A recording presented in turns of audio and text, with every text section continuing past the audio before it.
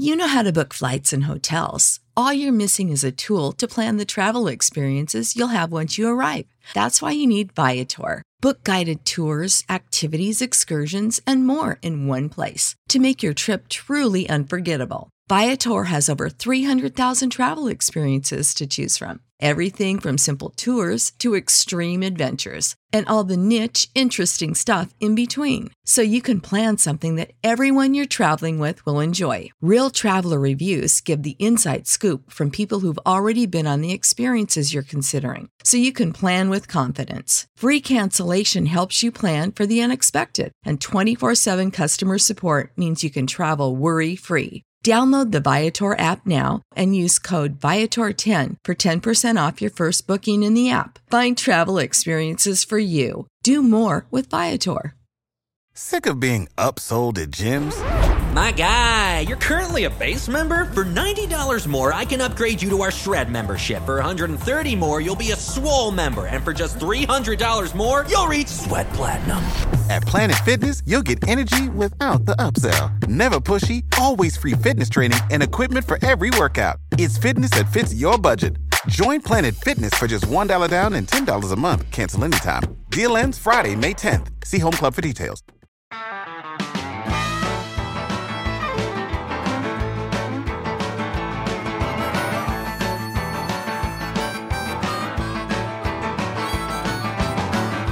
Standing at the front door when I got home last night. A good book in her left hand and a rolling pin in her right. She said, "May you come home for the last time with whiskey on your breath. If you don't listen to my preaching, boy, I'm gonna have to beat you half to death. Give me just one more last chance before you say we're through. I know I drive you crazy, baby. It's the best that I can do.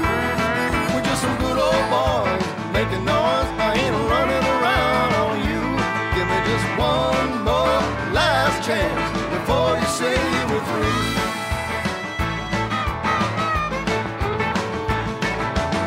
First she hid my glasses because she knows that I can't see. She said, "You ain't going nowhere, boy, till you spend a little time with me." Then the boys called from the honky-tonk, said there's a party going on down here. Well, she might have took my car key, but she forgot about my old John Deere. Give me just one more last chance before you say we're through. I know I'll drive you crazy, baby, it's the best that I can do. We're just some good old boys making noise. I ain't running around on you. Give me just one more last chance before you say we're through.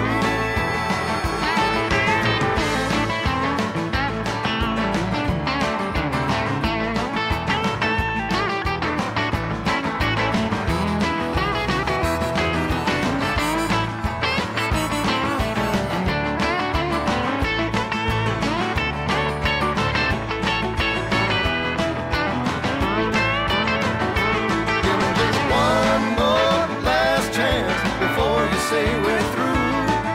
I know I drive you crazy, baby. It's the best that I can do. We're just some good old boys making noise. I ain't running around on you. Give me just one more last chance before you say we're through.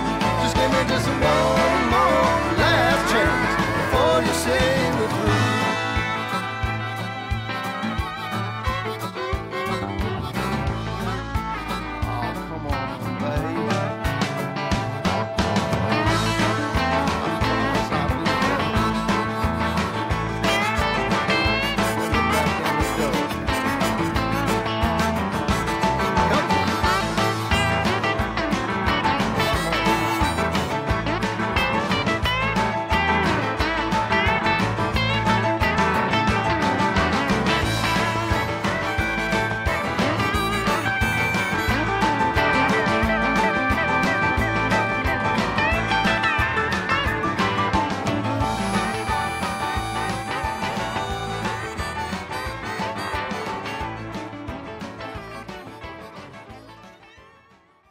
Yeah, another chart-topping song that was more of a breakup song. with Vince Gill?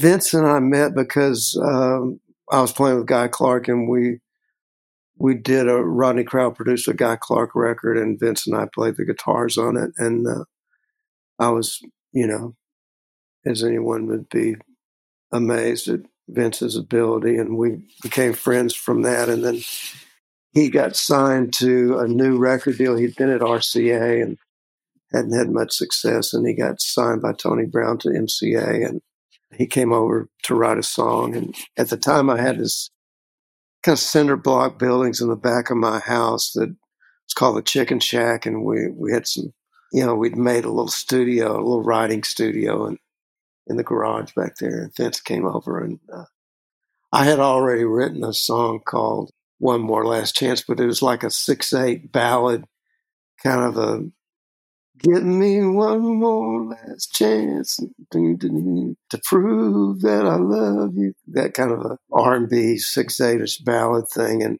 because I was writing a bunch of songs for T. Graham Brown's records at the time. And anyway, Vince came over and we started playing this up-tempo groove, that's kind of like a hyped up Lay Down Sally feel. And I just started hollering out the "One More Last Chance" thing. And then Vince had been reading Tammy Wynette's biography, where she described how George Jones trying to get George to quit drinking. So she hid all the keys to the cars, and then he got the ride in lawnmower and went to the honky tonk. That's a famous story, right? He took the keys to the cars, but he still drove the John Deere to the bar. So that's how our second verse came about, because of that George Jones story. And then he got George to ride a green tractor in the video at the end of it. Yeah, that's a funny video. They were filming, and Vince fell out of a golf cart that was going pretty fast. Yeah, they caught that and put that in the video. I thought that was acting. That was an accident. Yeah, it's funny. That was a thrill, because we were nominated for the Song of the Year. I think we were up against Chattahoochee, and they won. But it was a big deal. It was a great little way to have a number one record, and Vince still plays it. And then there's a video of him playing it at Clapton's Guitar Festival with all these badasses playing solos, and it's one of those songs that's fun to play. So you co-wrote that with Vince, and he's obviously an extremely talented guitar player, and so are you. How did you come up with the guitar licks? Who's doing what there in the song? Oh, it's all Vince. I mean, we wrote the song and made a little work tape in my studio in the Chicken Shack, and then he just went and cut it with Tony and all those great players. And I'm not playing on the record or anything, and it's all Vince, doing his Vince thing, coming straight out of James Burton and Albert Lee. That's where that particular aspect of Vince's playing comes from. But Vince plays all kinds of, he's an incredible bluegrass player and jazz player and everything else. But yeah, I didn't have anything to do with making that record.